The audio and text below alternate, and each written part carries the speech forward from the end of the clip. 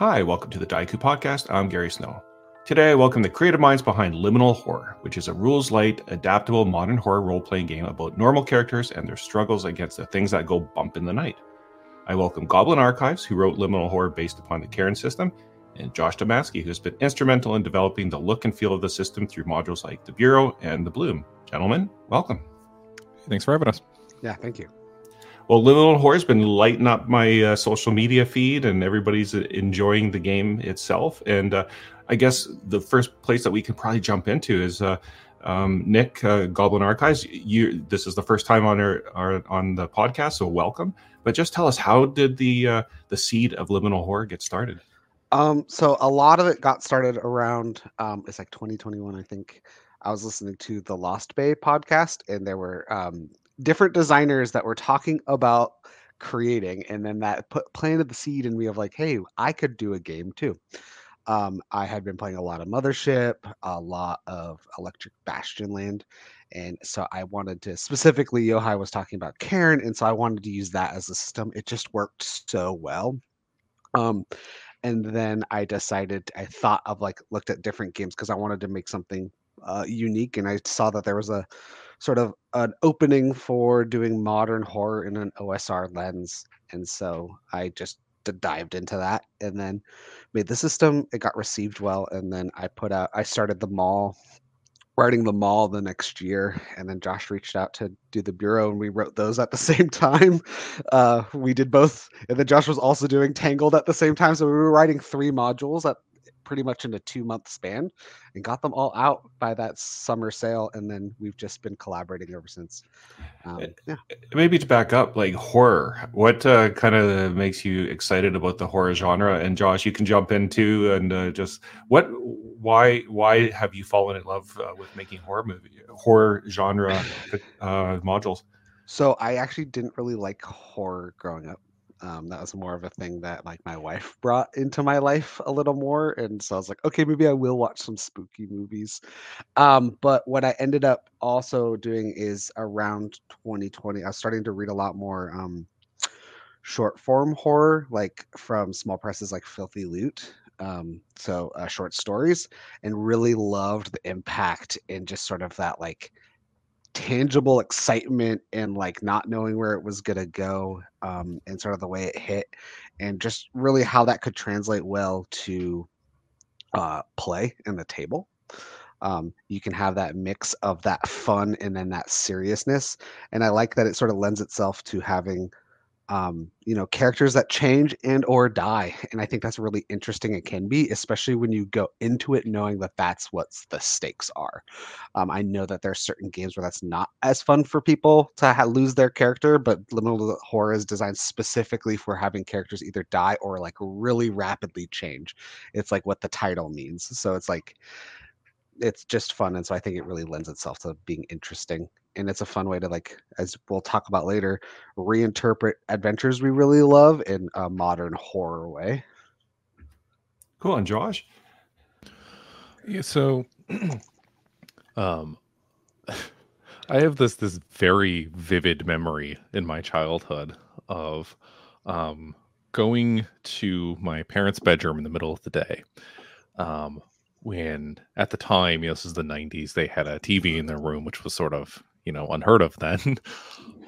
And so I would go up there in like the summer and noon and just watch TV because nobody else was watching it. And I went to turn the TV on, and it was the scene in Alien where it's revealed that Ash is the android. And so this young Josh turns the TV on, and there's like, milky substance spewing out of a creature. It's like, oh, and that's just like seared into my brain. But when it comes to like writing the stuff, I've never really been like a fantasy guy. I've read a little bit of it here and there, but I was like obsessed with Star Wars as a kid, and more into like the sci-fi angle of things. So when it comes to like tabletop RPGs, realistically, when you look at stuff, especially in like the OSR scene, Dungeon crawls are a horror experience. We don't necessarily openly admit that, but like being the character in there would be absolutely terrifying. So there's a core nugget in there that I really like, but moving to modern horror is sort of just like openly acknowledging it, and it's a fun space to play in. And as far as like modern horror goes, and I'll just kind of even say this from my own experience, like Josh, you kind of tweaked a memory of me as growing up. I played, a ton of D&D, but I never really was a DM. But anytime that we played another game, I was always like all in. I was like, I wanted to play anything but, or GM anything but a D&D adventure. But it's very difficult in a modern horror setting or like a modern setting, because it's like, well, call the police, call the, like, that kind of thing. But whereas in fantasy, you don't have that out. So I'd be interested to kind of know how you tackle that when you get into liminal horror, how you set the stage for people that they're in these situations, but there's no help. Yeah, that's actually something that we try and work into some of the modules that we've been writing, especially the last two. The basis is that the characters you play are ones in which the systems of power in place aren't going to help. It's the traditional means of protection for these people have already failed by the time you as characters are interjecting into these investigations. So in the Bureau, you are literally inside the headquarters of the secret governmental organization that's supposed to be dealing with these horrid things, but has failed miserably at it, and you were kind of left there to sit in the consequences of it. And then in the Bloom, it's the classic sheriff's department within there doesn't want outside interference, so they kind of tamper down the ability to sort of contact police outside of that. So if you call the cops, it's just rerouted to the sheriff's office, who doesn't want to call all the outside cops until it's too late. And then at that point, like I said, it's already too late. Yeah, so we oftentimes will try to think through like how that would work. And then there is that sort of basic framing that, like, yeah, you could call the cops during the situation. It's not going to make the situation better. And then leaning into with our facilitators as well, like they want to continue the story. And so they would frame situations that it wouldn't just be like, oh, you get arrested, you're in jail now, the story's over. If you get arrested and get thrown in jail, like that's a new scene, new setting for something else to happen and cascade. The one thing I do find that I've really liked with modern horror is that we all have schemas for things. We all live this day in and day out. Like when I describe a 7-Eleven, I use this one specifically because this is the first session I ever ran of liminal horror when I was still playtesting it. Is the scene starts at a 7-Eleven and the character's that, and like it was almost immediate that everyone at the table just knew exactly what I was talking about, knew what it felt like to be there at 3 a.m. and the fluorescent lights that are flickering a little bit, and then something's going on outside and you're like, do I look, do I not? And then the characters look, and then it gets real weird really fast. And I had a friend who's been my best friend, who's been a long time player of mine, talk about afterwards when we were chatting, and he's just like, you know what, I was able to be there immediately in my mind, whereas sometimes when I described, because he played this long running D&D campaign and he was like this fallen dwarf prince, and he's just like, sometimes it was really hard for me to visualize the things in D&D or like what camping was like or that part, whereas with the modern horror, like it was immediate, like no work had to be done, so we could really lean into the weird because they already had the expectations of what's going on. And that part, I think, is the flip end of, while there are some modern conveniences that make it so you have to narratively work around, on the flip end, I immediately can get engrossed in what's going on because I don't have to do a lot of heavy lifting when I'm describing settings or what it feels like to have your phone go off, but then like you can't, you're trying to answer it, your like finger keeps slipping kind of thing. What is the name of that 7-Eleven adventure? I want to say it was like Trouble at the Circle K, but that's probably Bill and Ted's Excellent Oh Adventure. no, it was actually this where we set the first scene of the Plague of Frogs, which is in the Legacy edition of the zine, which was like a haphazardly playtest adventure that I think is fun. I had fun running it, but definitely Jarrett I was like, should I throw in an adventure into the zine we're publishing? He's like, definitely. So I just put what I had on hand. Cool. And speaking of adventures, you've already had a number of modules that have been well received. And you talked about earlier the mall. Who wants to kind of give us the pitch and kind of the background? And we'll go through some of the adventures and then talk about some of the exciting work that you're having. Yeah, I can do that. So the mall I probably had the mall in my head about as long as I had Liminal Horror in terms of like, because I thought about what is the most modern dungeon, and my first thing that came to mind was a mall. I live in Portland, Oregon, and so there's the Lloyd Center, so I grew up going there. If you open the pages of the mall, it has an exact replica of the map. So it's a dying shopping mall. I said it in the 90s, but you could really set it at any time. It's really framed to be like a mini series in terms of play. It gets ripped out of time and space through things that are going on, and there is the Thing style monster that is replicating people and sort of taking over the mall. And so you as players are trying to figure out how to get out and get free, and also trying to figure out what's going on. And so there's a bunch of different factions. It's a lot of fun. I've had so much fun playing. I have some of my favorite character moments ever, and play moments ever running this. I did learn later on that there's actually a bunker under the Lloyd Center, which I did not know, which would have been helpful when writing it. Instead, I had tunnels under it, but so we might be doing some updates when we do some launching, and so there's some things I'll tweak going forward. But yeah. And I'm just realizing as a poor host that I probably should have like prefaced some of the actual mechanics around the game itself, because it's built upon the Cairn chassis, which is built upon into the Odd chassis. And can you just talk us through like why it's kind of like a rules light, narrative heavy kind of system? Yeah, I find that as a forever GM, I was always the one who had to carry all the rules in my head. And so systems that were really rules light that could be easily described to someone and jump right into play allows you to just start hit the ground running. So that's why I loved Electric Bastion Lane into the Odd Cairn. Also, it allows you to generate characters fast, so you can, if characters die, generate more. The biggest shift, other than it being set in the modern times, which is really just window dressing, in all honesty, is the fact that we introduced Fallout, which is a thing that targets control, which is sort of your willpower, charisma. And it's a way that your characters become more weird as they get engaged to stress. It's very explicitly not stigmatizing mental health issues, which a lot of traditional horror games do. And I wanted nothing to do with that. And so instead I made it so your character like narratively gets more like odd, more weird, more like the monsters they're fighting or investigating. We also added a new mechanic we'll talk about later for the Investigators Edition to mirror that Fallout in a physical way. But yeah.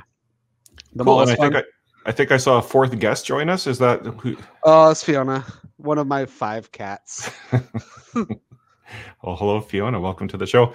And then the next adventure, and I'll say off the bat, Josh did a masterclass in information design on this one. I thought just fabulous. I always refer to it as like, if you want to learn how to lay out an adventure and make it cool, this is the way to go. But so maybe Josh, I'll have you jump in here and talk about it. Yeah. So this is an interesting one, because this is the start of, me working on Liminal Horror stuff in a more formal capacity. But so the Bureau is the way I could describe it. It's the video game control meets Mothership's Gradient Descent in terms of the primary sources of inspiration for it. But I like to talk about Control as the video game that changed my life, but that's being intentionally hyperbolic. It's just a game that was made specifically for me.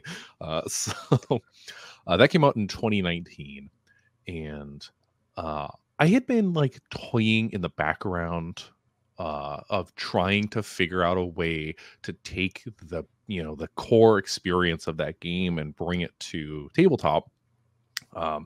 there was a couple of failed starts. I had a project I called, I think it was just Project Singularity or Synchronicity. That's what it was, where I was starting to develop a bespoke system to go along with what would eventually become the Bureau. Because I started building the setting at that point too. And then I stopped that because it sucked. I ended up stumbling into Liminal Horror through the annotated archive of game design resources. I think that's what it was called that Nick had put together. And Nick had written a conversion for Luca Rayek's Let Us In. And so I didn't love the included system in this adventure. And so I was looking for something anyway. And then it was like Liminal Horror pops up. And I'm like, oh shit, I think I already own this. So I played the session there. It was a Halloween one in like 2021, I think. And then after running that, I was like, oh, this is going to work. So I revived those ideas that I had, bring the tone of this game, a modern dungeon crawl. You're going through this labyrinthian building. I liked the idea of the secret government organization. And so I started to mesh those all together. I'd put a pitch together and sent it off to Nick. It was, I think, the basic idea. And I think I'd written the first floor at that point as well.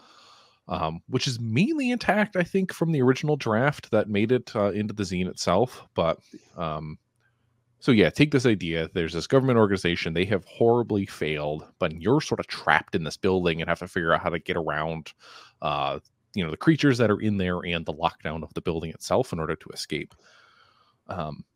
But when I talk about the design inspiration and how it meets Gradient Descent, for the unfamiliar, Gradient Descent is one of the formal Mothership adventures.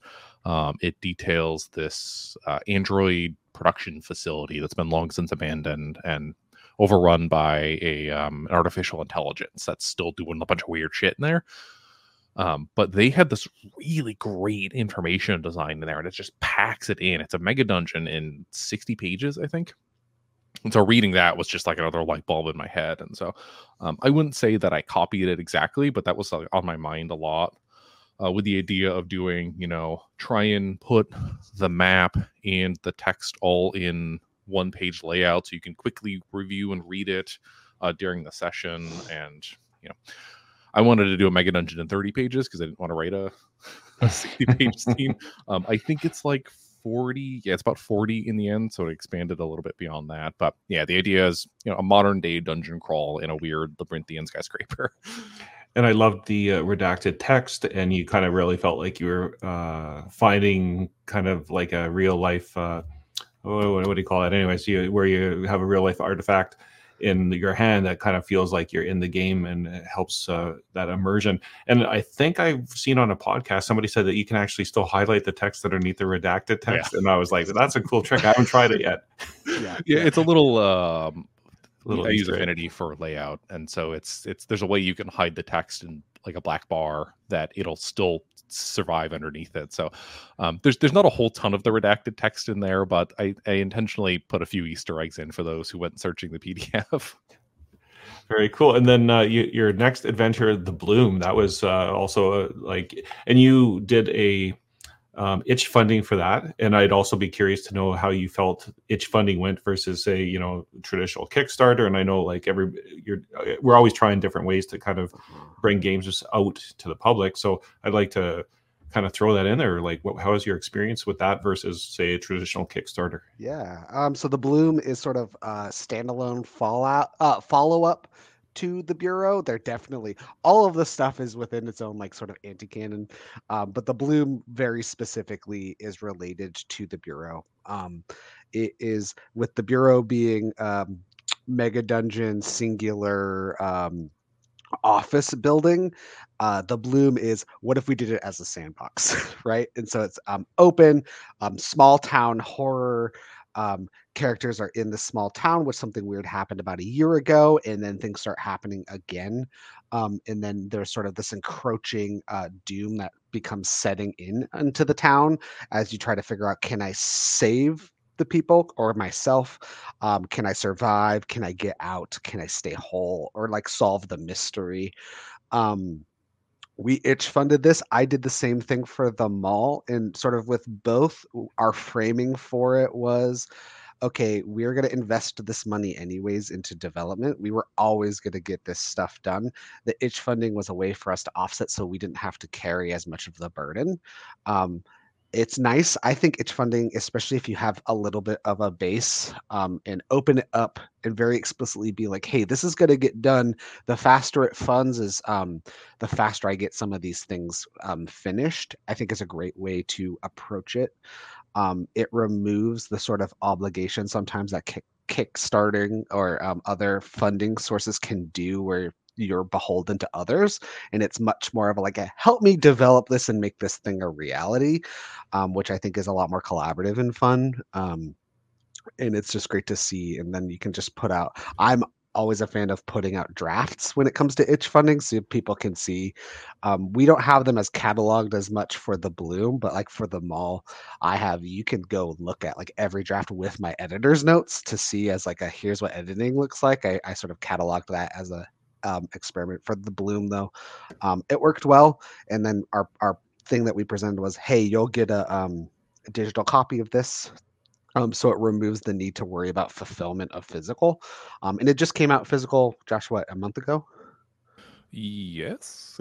Yeah, about It a is in month stores ago. now. It is in stores now at Space Penguin .inc, and so you can get it. It's a gorgeous book. It's maybe the prettiest one I think that we have. I think design wise, the bureau is so phenomenal in what it is. I think the Bloom though has this really, if you talked about real world artifact, we tried to like not oversaturate that with the Bloom, but I think there's just enough touches that it really does feel like an unnamed NPC cataloged and collected, and did an X-Files style investigation on the Bloom incident, right? The Clearwater incident too. And this might be a good time to talk about your relationship with Space Penguin Inc., since you mentioned it, and the fact that you can get the Bloom there, and just talk about your relationship with Space Penguin Inc. Yeah. So Jarrett Crater, who did Space Penguin Inc., was a long time collaborator of Exalted Funeral, and he did acquisitions for them. And so my relationship started there, where I had sent the PDF of Liminal Horror to Jarrett and was like, for free PDF day. And then we started talking, and he gave me the opportunity to get it into print. And I oftentimes call him the Liminal Horror doula, because he brought it into the world as a physical print, and he's sort of helped throughout. And then this year he finally got to branch out onto his own, which is a thing he'd been working towards. And so building out Space Penguin Inc. And so I was really excited to continue my relationship. There we had been long time planning the deluxe edition, which he will be the editor for. If you don't know who Jarrett Crater is, go look at your library. And about a quarter to a half, if you collect independent indie TTRPGs, will have his name on it. Yeah. The name keeps coming up frequently. I know he did a really good episode with Tony at Plus One EXP, where he talked about layout, and he's always on there just talking about how you can bring your game into the world. So check it out at Space Penguin Inc. I think, is it .inc? INK? INK, I believe. We also have merch, and we're both wearing different merch. This one that I have has the Liminal Horror font designed by Ira Rat of Filthy Loot that I mentioned earlier, which is a small press, small fiction misfit fictions is what he calls it. And then Josh designed a Liminal Horror merch for the Bloom as well. And show that again, Josh. Welcome to Coldwater. Yeah, Camp Coldwater, which we have. So Bloom is set in Coldwater, and then we also have another adventure that leads up into the Bloom, a little prequel, as one may say, that Josh has run on a podcast and might appear in the deluxe edition as well. And so we've got the Investigator edition that we're going to talk about now. And so this is going to be an updated version. Yeah, and so when I did the original zine, I had another reason why I wanted to make a game was I wanted to learn layout. And so I leaned really heavily into Karen's layout. I used the same font. I'm so proud of that zine, and there's some special things that are in that legacy edition, is what I'll call it, of the zine that you can't get anywhere else. And those will be the only ones ever in print. And there's probably about 80 more that are, like I said, shipping over from the UK to back to Exalted Funeral, and they're worth picking up. But I wanted Collector's to items. Everybody be warned right now. They are going to be collector's items. I'll have this up on eBay in about half an hour. Yeah, and they have like an adventure. They have adventure in it, magic. They have some things that aren't in anything else. But I wanted to make something that aligned a little bit more with the deluxe edition that's going to come out, and we'll talk a little bit more of that later. It is fully compatible, like system wise. The rules didn't change. I just wanted to update the layout to reflect a little bit about what I had learned as a designer. It finally got an editor, so Jarrett went through and did the editing on it. So a lot of some clarified text and some shifts. We added a wounds system, which is another slide that we'll talk about. We changed character creation to be more reflective of what it's going to be in the deluxe edition, which includes archetypes. So if you've picked up any of the bureau or the bloom, there's these things called archetypes, which are sort of like backgrounds but have a little more narrative meat to them. And so that's a thing that we're going to introduce in the deluxe edition. So I wanted to have character generation. The investigators doesn't have archetypes in it, but it models how that character gen will go. And we also shifted the focus from being cosmic horror to more general modern horror, because what we found was you could do all kinds of different subgenres for liminal horror, so it's not beholden to just one type. I really think it depends on your table and your design. And the most fun thing that I see is when people are like, "Ooh, I'm doing a slasher now. Ooh, I'm doing this haunted house." Like, and so seeing how it looks different and how you tweak it slightly. But the wounds is probably the biggest introduction. It's the only major mechanical change that we're going to do to the system. And it is a complete mirror of what Fallout is, but for physical. And so when you take critical damage, instead of just being removed from combat, which was how it was traditionally, you can still be removed from you could decide to like not continue. But what it really does is it adds different types of wounds that fill your inventory, to really get that more visceral, I'm not going to say gore, but sort of visceral gore that sometimes is often in horror, right? Like, and I wanted something mechanically to like go off of that. When I have a giant claw scrape against my arm, like there's ways to reflect that on my character and to have them physically change, not just sort of metaphysically change like they do in Fallout. And this is probably a good thing to point out, is at least in my mind, is this is what I love about like the open gaming world, as far as you get a system like Into the Odd, and then Yohai hacks it with Karen, and then you take that and you hack it into liminal horror, and then even though the barrier rules are there, you're adding to it to reflect what you need to in that game. And it's like, and Josh probably in graphic design, you steal an idea or a concept, and then by the time you're done with it, it looks kind of nothing like what the original one was, and it kind of just evolves to what you need it to be. And that's the best part about what gaming is like, and any one of us who, it doesn't matter what system we play, like as we play at our table, we adapt things to our table oftentimes. And so this is just more of a formalized way of like, I've adapted these systems that work perfectly. I will say that Into the Odd, the baseline rules are pretty perfect. It's why I chose them, because I knew they worked. They are also great because it is open enough that I can add these sort of, like, wounds is a subsystem that we've formally made a core part of the game, just like Fallout is. But on a whole, like, they don't fundamentally overly change the like how I roll for a save. It just is it integrates just so well. And so with wounds, I often was finding I was wanting something to reflect to mirror what Fallout was. And so this is a more formal way of, so it has severity, it has different types of like wounds, like gunshot, stabbing, gore, burning, crushing, or bludgeoning. And then it has severity of the type of wound you would take into your inventory, to really just lean into that like third act of the horror movie where like my character is barely holding on, and you can see that visually, and that's reflected on the character sheet through their inventory. And I realized I might have screwed up, and I might have said Karen twice, but it's Ben Milton's Knave and Into the Odd that Karen came out of. So Ben Milton, I'll put the link up. I have an interview with Ben up here. I'll put the link up above, as well as Into the Odd. I'll put the link of my interview with Chris McDowell. But we're also on the cusp of launching One Night at the Shelterwood Inn, which, I mean, horrors in seedy old motels in the middle of nowhere since Psycho seems like a good fit. Yeah, this is a fun one. So the digital version's been out for a while. We prioritize getting that done. It's part of the reason the Bloom ended up as late as it was. But, this one. Yeah, but the physical version we've been holding off on a little bit, and unless something has gone wrong that I haven't been informed of, it should be launching a day from when we record this, so November 22nd on Space Penguin, the physical version.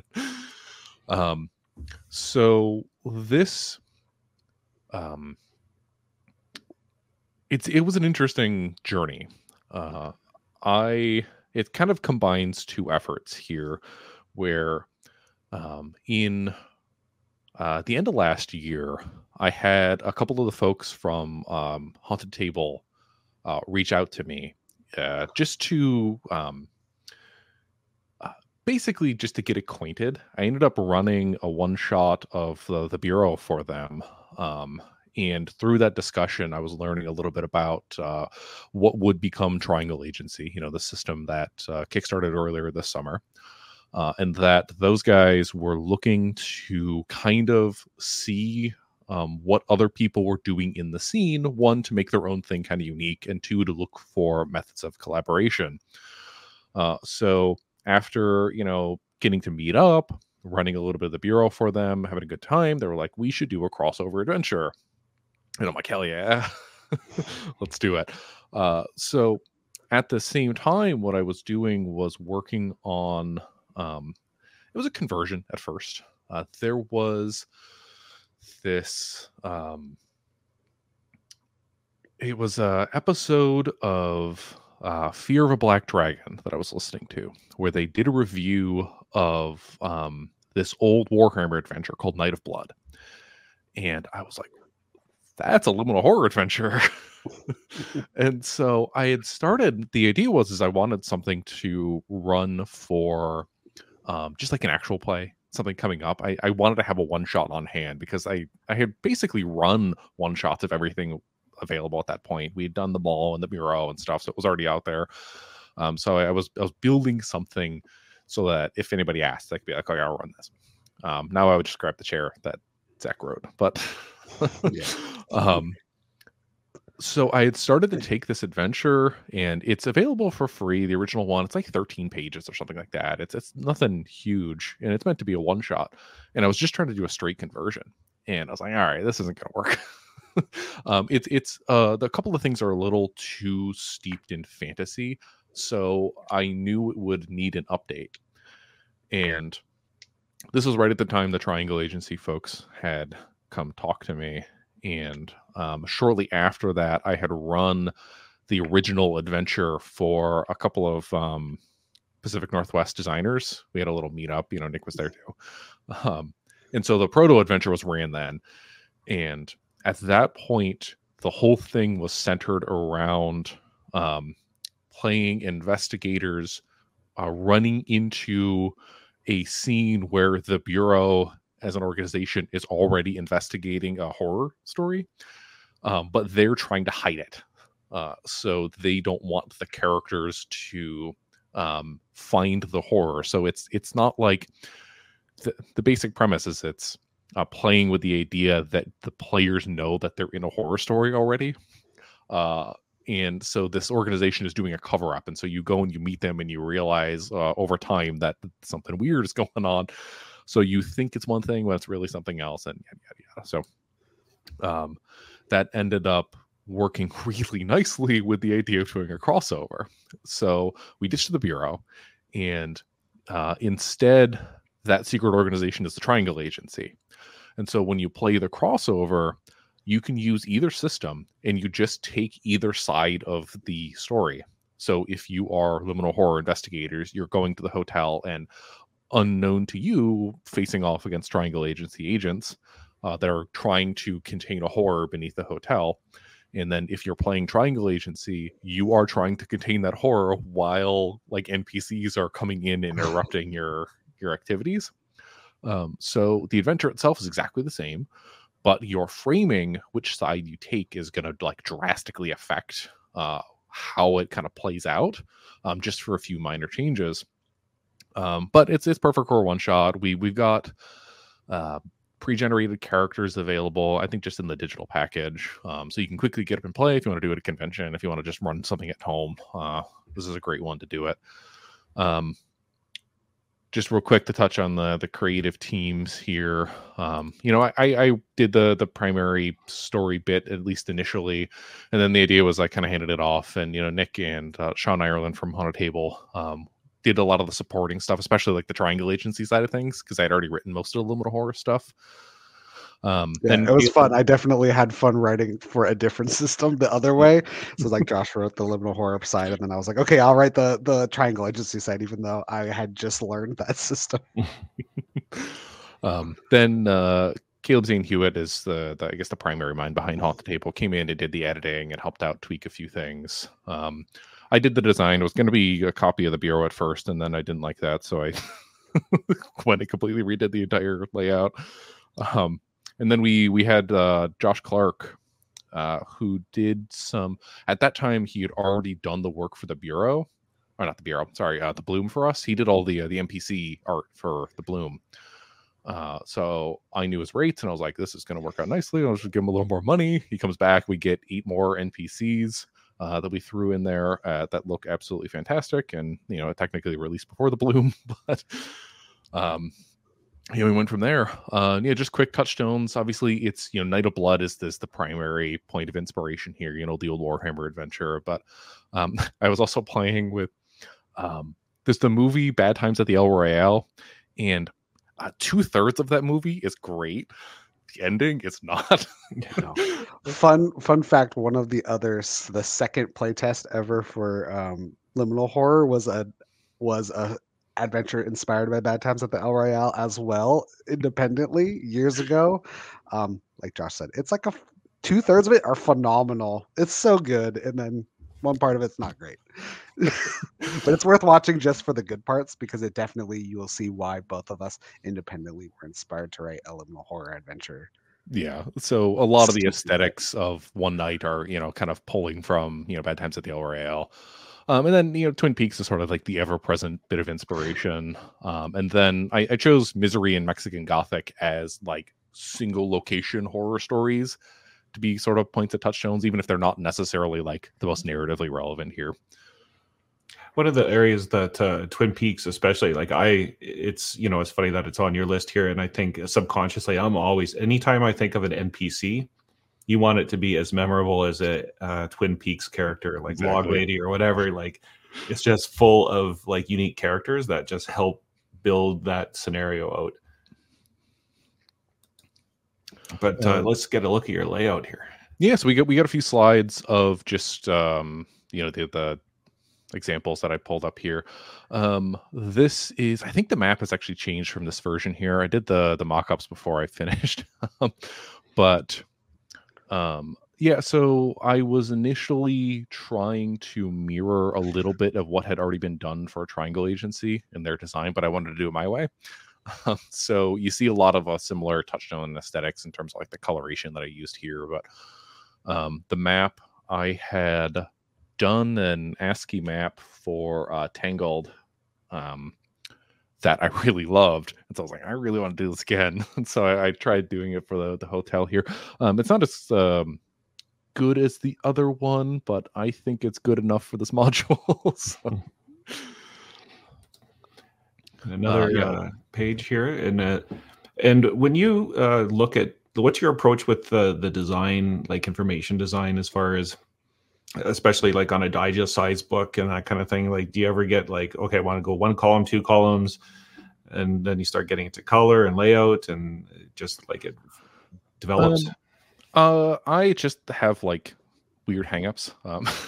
One, I do not like gameable text in 8.5 by 11. You know, the standard letter size or A4 or whatever. It bugs me to no end because it's not very easy for me to use at my computer desk. So I always like the condensed format.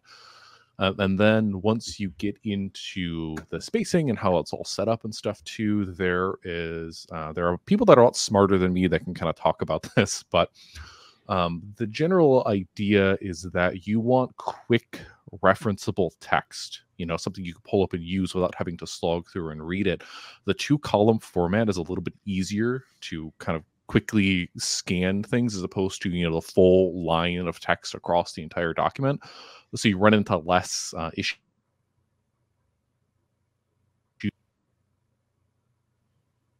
Sorry, I froze there for a second. Yeah, that's all right. So you run into a little less of a problem with eye fatigue when you start splitting it up into columns. And then it lets you do fun stuff like we show here, where I can put the little boxes in place to specifically draw attention to certain things. And I use coloration to draw a distinction between the two systems here, where the red blocks are the liminal horror and the gray blocks are the triangle agency.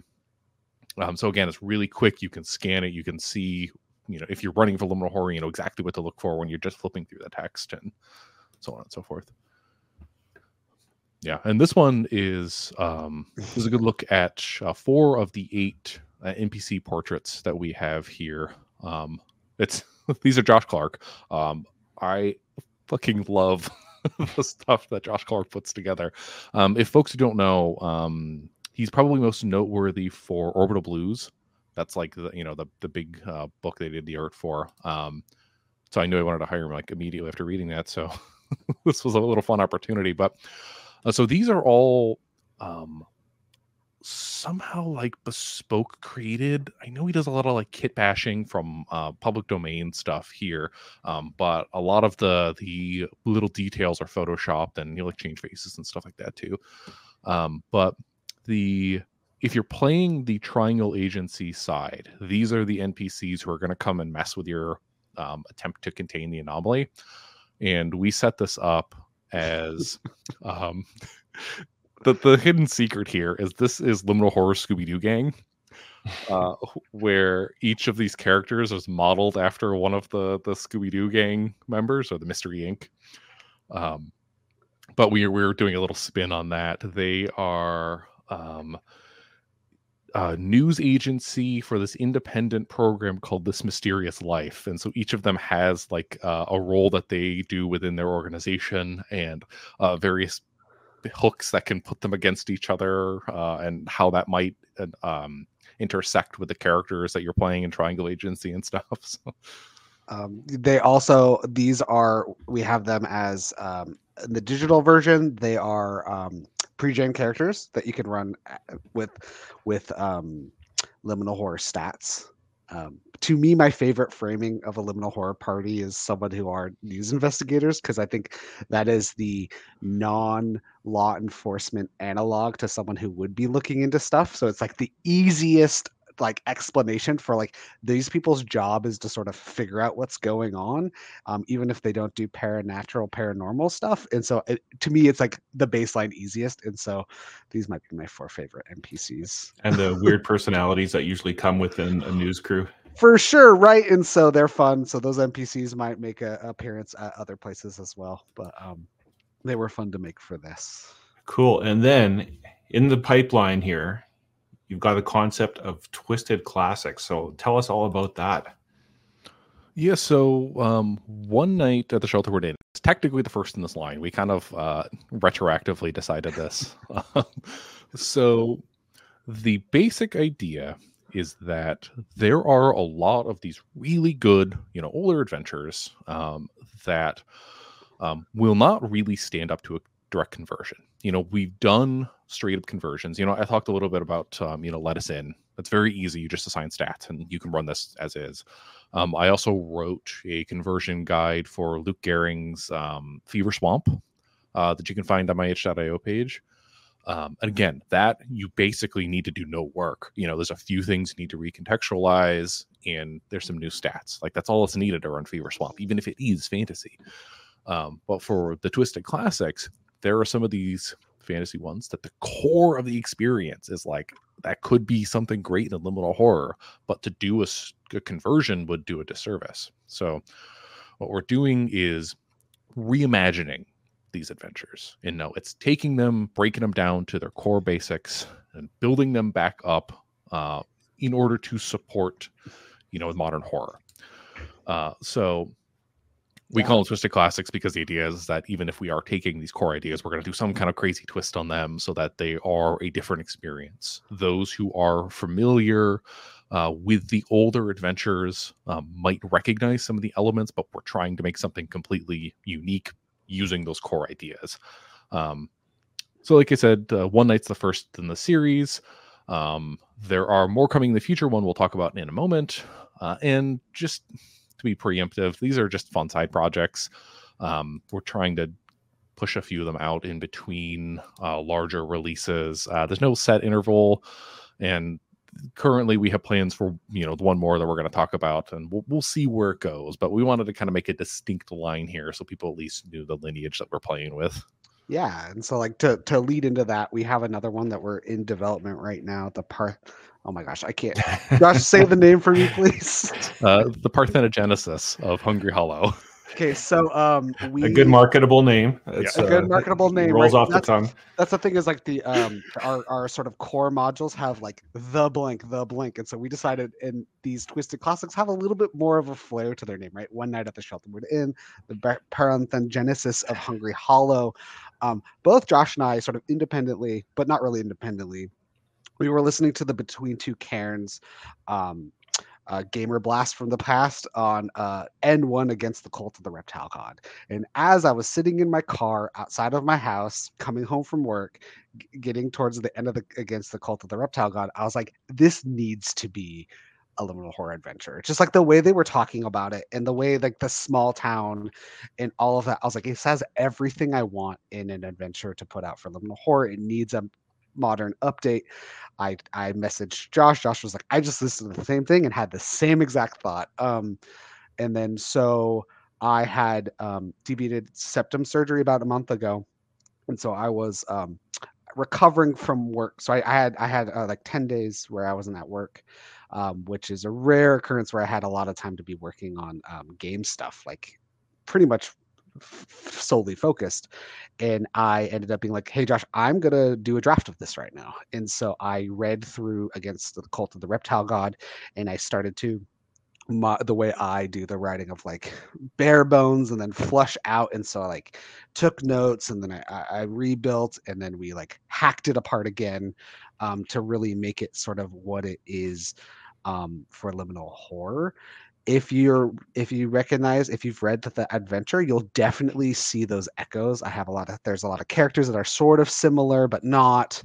But the core part of it too, where there is this something's going on in town. About half of the people in town are these members of a cult, but the other half don't know it. They just know that something weird has been going on. But we took that sort of core concept and then like took a left turn, because like the root of why and how is pretty drastically different in a way that I think is really fun and really liminal horror. I then also was finally able to watch Midnight Mass that Josh has been telling me to watch for a long time. And I watched all of that and I was like, yep, okay, And so that's really heavily influenced sort of what the core concepts of what this adventure module is. So we're still drafting it, but we're pretty close. And then we have a phenomenal artist. Like usually we collaborate with Zach Hazard, but Zach is currently working on the deluxe edition. And so I didn't want to put more work on him. And so we decided to invite a new artist into the stable. And that one I'm really excited for as well. And I can confirm that there is no reptile god. No, it's flesh bees. So it's the monster. It's different and it's really gross. It's a really gross module. That's gonna be really fun. But there's these carrion style bees that use meat to make honey and stuff, and so we used that as the replacement for reptiles and other things of that nature. And let's skip down to there's the printing of the Tales from the Void pamphlet series, and then let's get into the deluxe edition at the end. Yeah, so Tales from the Void was something we did last year when Kickstarter did the weird "we're going to do Zine Quest during Gen Con" thing, where we had seen it was Evelyn Moreau has been working on a bunch of like liminal horror stuff in the background. Some of it's out and some of it's still in progress, and we've been trying to find ways to help her out. And she had this idea and was talking about potentially kickstarting it for Zine Quest, but it didn't seem to be substantial enough. So I had seen that on the social media, reached out to Nick, and I was like, why don't we just make this a bigger project and get a few people to kind of come in here? So we brought in, there's 3 creatives. Each of them did everything basically on their own pamphlets. Several Moreau, we had Zach Valpin and Matt Morris are the 3. They were working independently of us. We came in, we did development stuff. I think I edited them all technically, but so we supported the development. Nick was hosting the project on Kickstarter. The funds went entirely to those crew. Like, we didn't see a dime of it intentionally. So it was pretty successful. The idea was to fulfill a set of digital pamphlets. We were trying to keep it very simple. We were giving the creatives a ton of time. I think we gave them like 6 months or something like that to put the pamphlets together from what our original launch date was supposed to be, which I think we hit it pretty dead on too. Yeah. And so I got one here. Zach has started independently printing the chair. I think he's got a pretty decent printer at home. But Jarrett's been talking about wanting to have all 3 of the pamphlets together for Space Penguin. So we're working on some stuff behind the scenes to try and get the contracts together so that we can do, a bundle to go along and support the other stuff that we're working on right now. Yeah. So that should hopefully come out next year. The timeline is still a little murky on when that's going to happen, but that is the goal, is to get those together. Because they're 3 perfect examples of what like a pamphlet would look like for liminal horror, which so like a sort of 1 to 2 shot.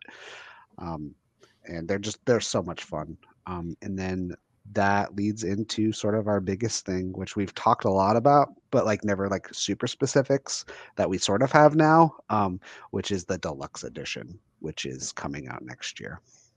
And do you have a plan? Is it going to be on Kickstarter or anything like that? Yeah, so we are going to do Kickstarter. We're going to do Kickstarter. The main thing is for printing costs, and just sort of a other way of scope and reach. Our goal will be to have it pretty developed by that time. So it's sort of that.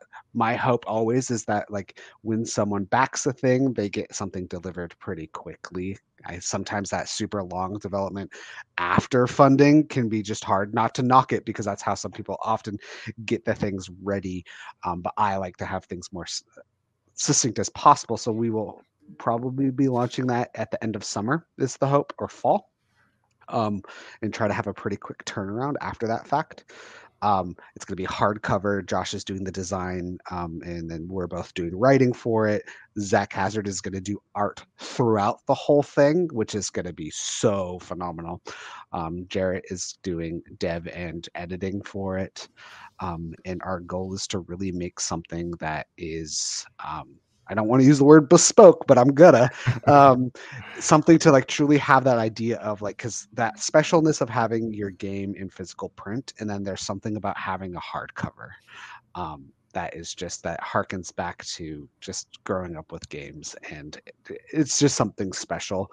Again, it's going to be fully compatible. The goal and the idea would be like we're going to continue printing the Investigator Edition too, because someone might want to buy that for their players to have. Right? They're not going to buy 4 hardback. You could buy hardbacks for your whole group. I think that's an awesome idea, but like Pass not them out.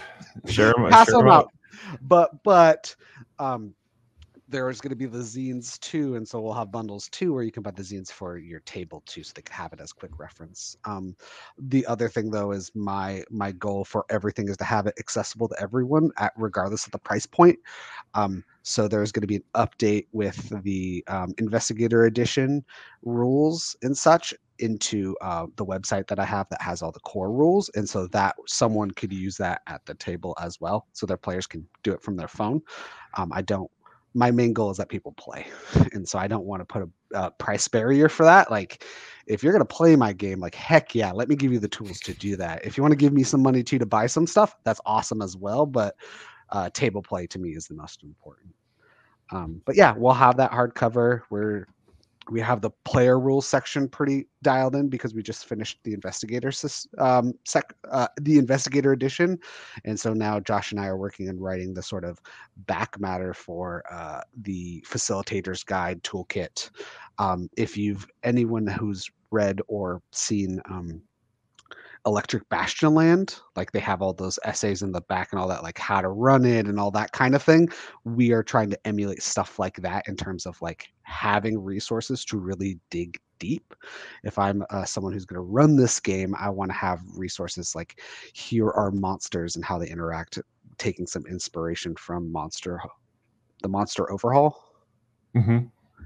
Yeah, sort of like we're going to take some learning from that on like how to present our monsters.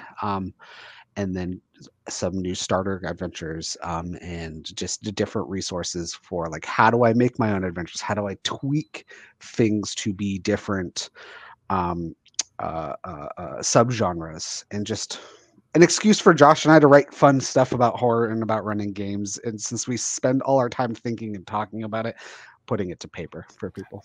GM resources are highly undervalued. I think like if you're putting out a book, it's not just the rules. The GM resources should take up a huge chunk to help people. As we close up here, tell people where they can find you.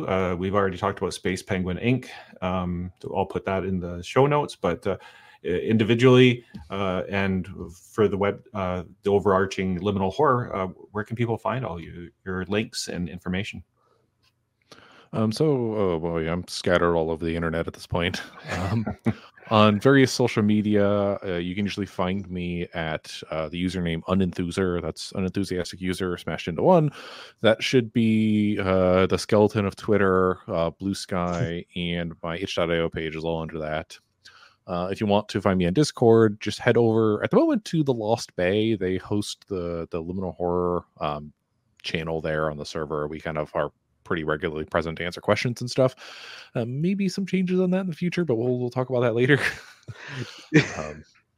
But also beyond the itch.io page, you can find my work through the Afterthought Committee. There's a couple of OSE funnels that I've written for them. Keep an eye out for the Outer Rim Uprising Mothership bundle through the Lost Bay, because I'm one of the contributors for that. Go pick up Fallen, the RPG from Perplexing Ruins, because I wrote a little bit there too. And so when do you find time to work, Josh? I don't, and I'm going to jump out the window. So, yeah, and so all my stuff is Goblin Archives. So like goblinarchives.itch.io is where you can find all of the Liminal Horror digital things as well. We try to put community copies up of a lot of them. Not everything has it, but you can get a lot of stuff, and that has all the links as well. I have a Substack called Goblin Archives is the Stacks. So that's goblinarchives.substack.com, where I put out newsletters and such, give sneak peeks, looks at things. I'll have a new newsletter going up, sort of maybe looking sort of at the future as well, going into some deeper depths of Hungry Hollow.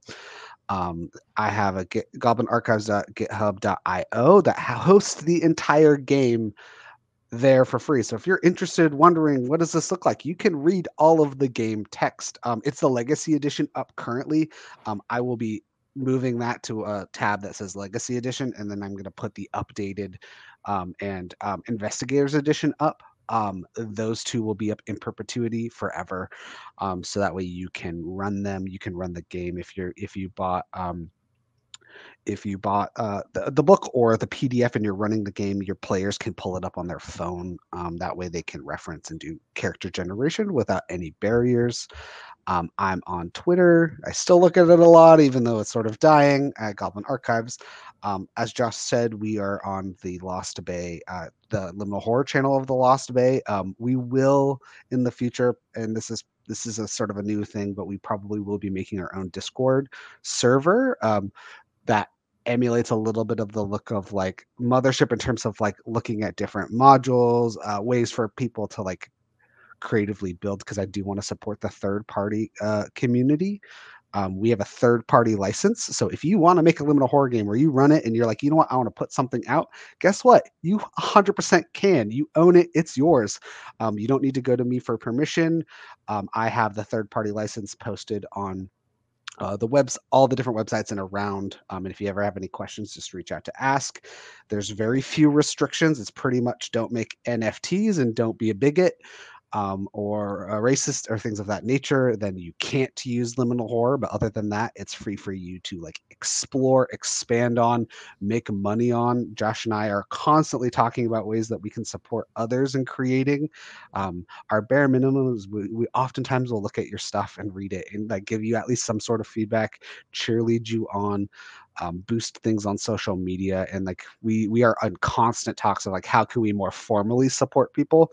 And there will be means of that coming in the future, especially as Liminal Horror continues to grow, because it's on that upward swing of like growing. We keep putting out modules, and my hope is that not only are we growing our things, but we're growing others. Because as Sean McCoy really aptly puts of Mothership, a system and its survival and its success is dependent on the community that builds around it. There's a reason why that's what I put out is Liminal Horror things, and I keep supporting it because I believe in it, and it's just a fun thing that I think others have a lot of fun in, and so I want to support others in making things and finding success as well. Yeah, and if you guys have projects that you are having the works and you want a little help with that, please reach out to us. We're always happy to, at the very least, look over drafts, whether or not we have time to do proper, like, dev assistance or whatever. It is really dependent on the day. But anybody who asks, I'm usually willing to do something for either that's advice or, reading the draft itself. Yeah, or if you're farther along and you're like, hey, I'm trying to find a home for this, let us know. We will help. Like I said, I want to see. There's such a great. We did a jam that had so many great entries. We're going to do a jam in the future as well, probably around the deluxe edition, either lead up or afterwards. But our goal is to support people getting stuff into print and into stores as well. And so, like I said, we will have a more formalized process in the future someday. But right now, we try to give the support where we can, because that's what's important. It's, putting out games, playing games, all of that. If you ever have, also a fun fact for anyone who runs games, and you have session reports or like how it went, designers love hearing that, just because it's so much fun. One, hear someone played your game, and two, just to be like, oh my gosh, that happened. Like seeing it unfold. I know that I can speak for myself, and I would speak for others as well. As like, that's always a fun thing to share. It doesn't even have to be publicly, it can be privately, but just like, oh my gosh. And so sharing that is just, table play is what we do this for. Definitely. Well, congratulations on building up such a good community to begin with, and I'm sure it's going to just continue to grow. You're putting out a lot of cool stuff, and I'm excited to see what happens. So Nick, Josh, thanks for coming on the Daiku podcast, and come back when that deluxe edition is launching. Yeah, thanks for having us. Thanks for having us.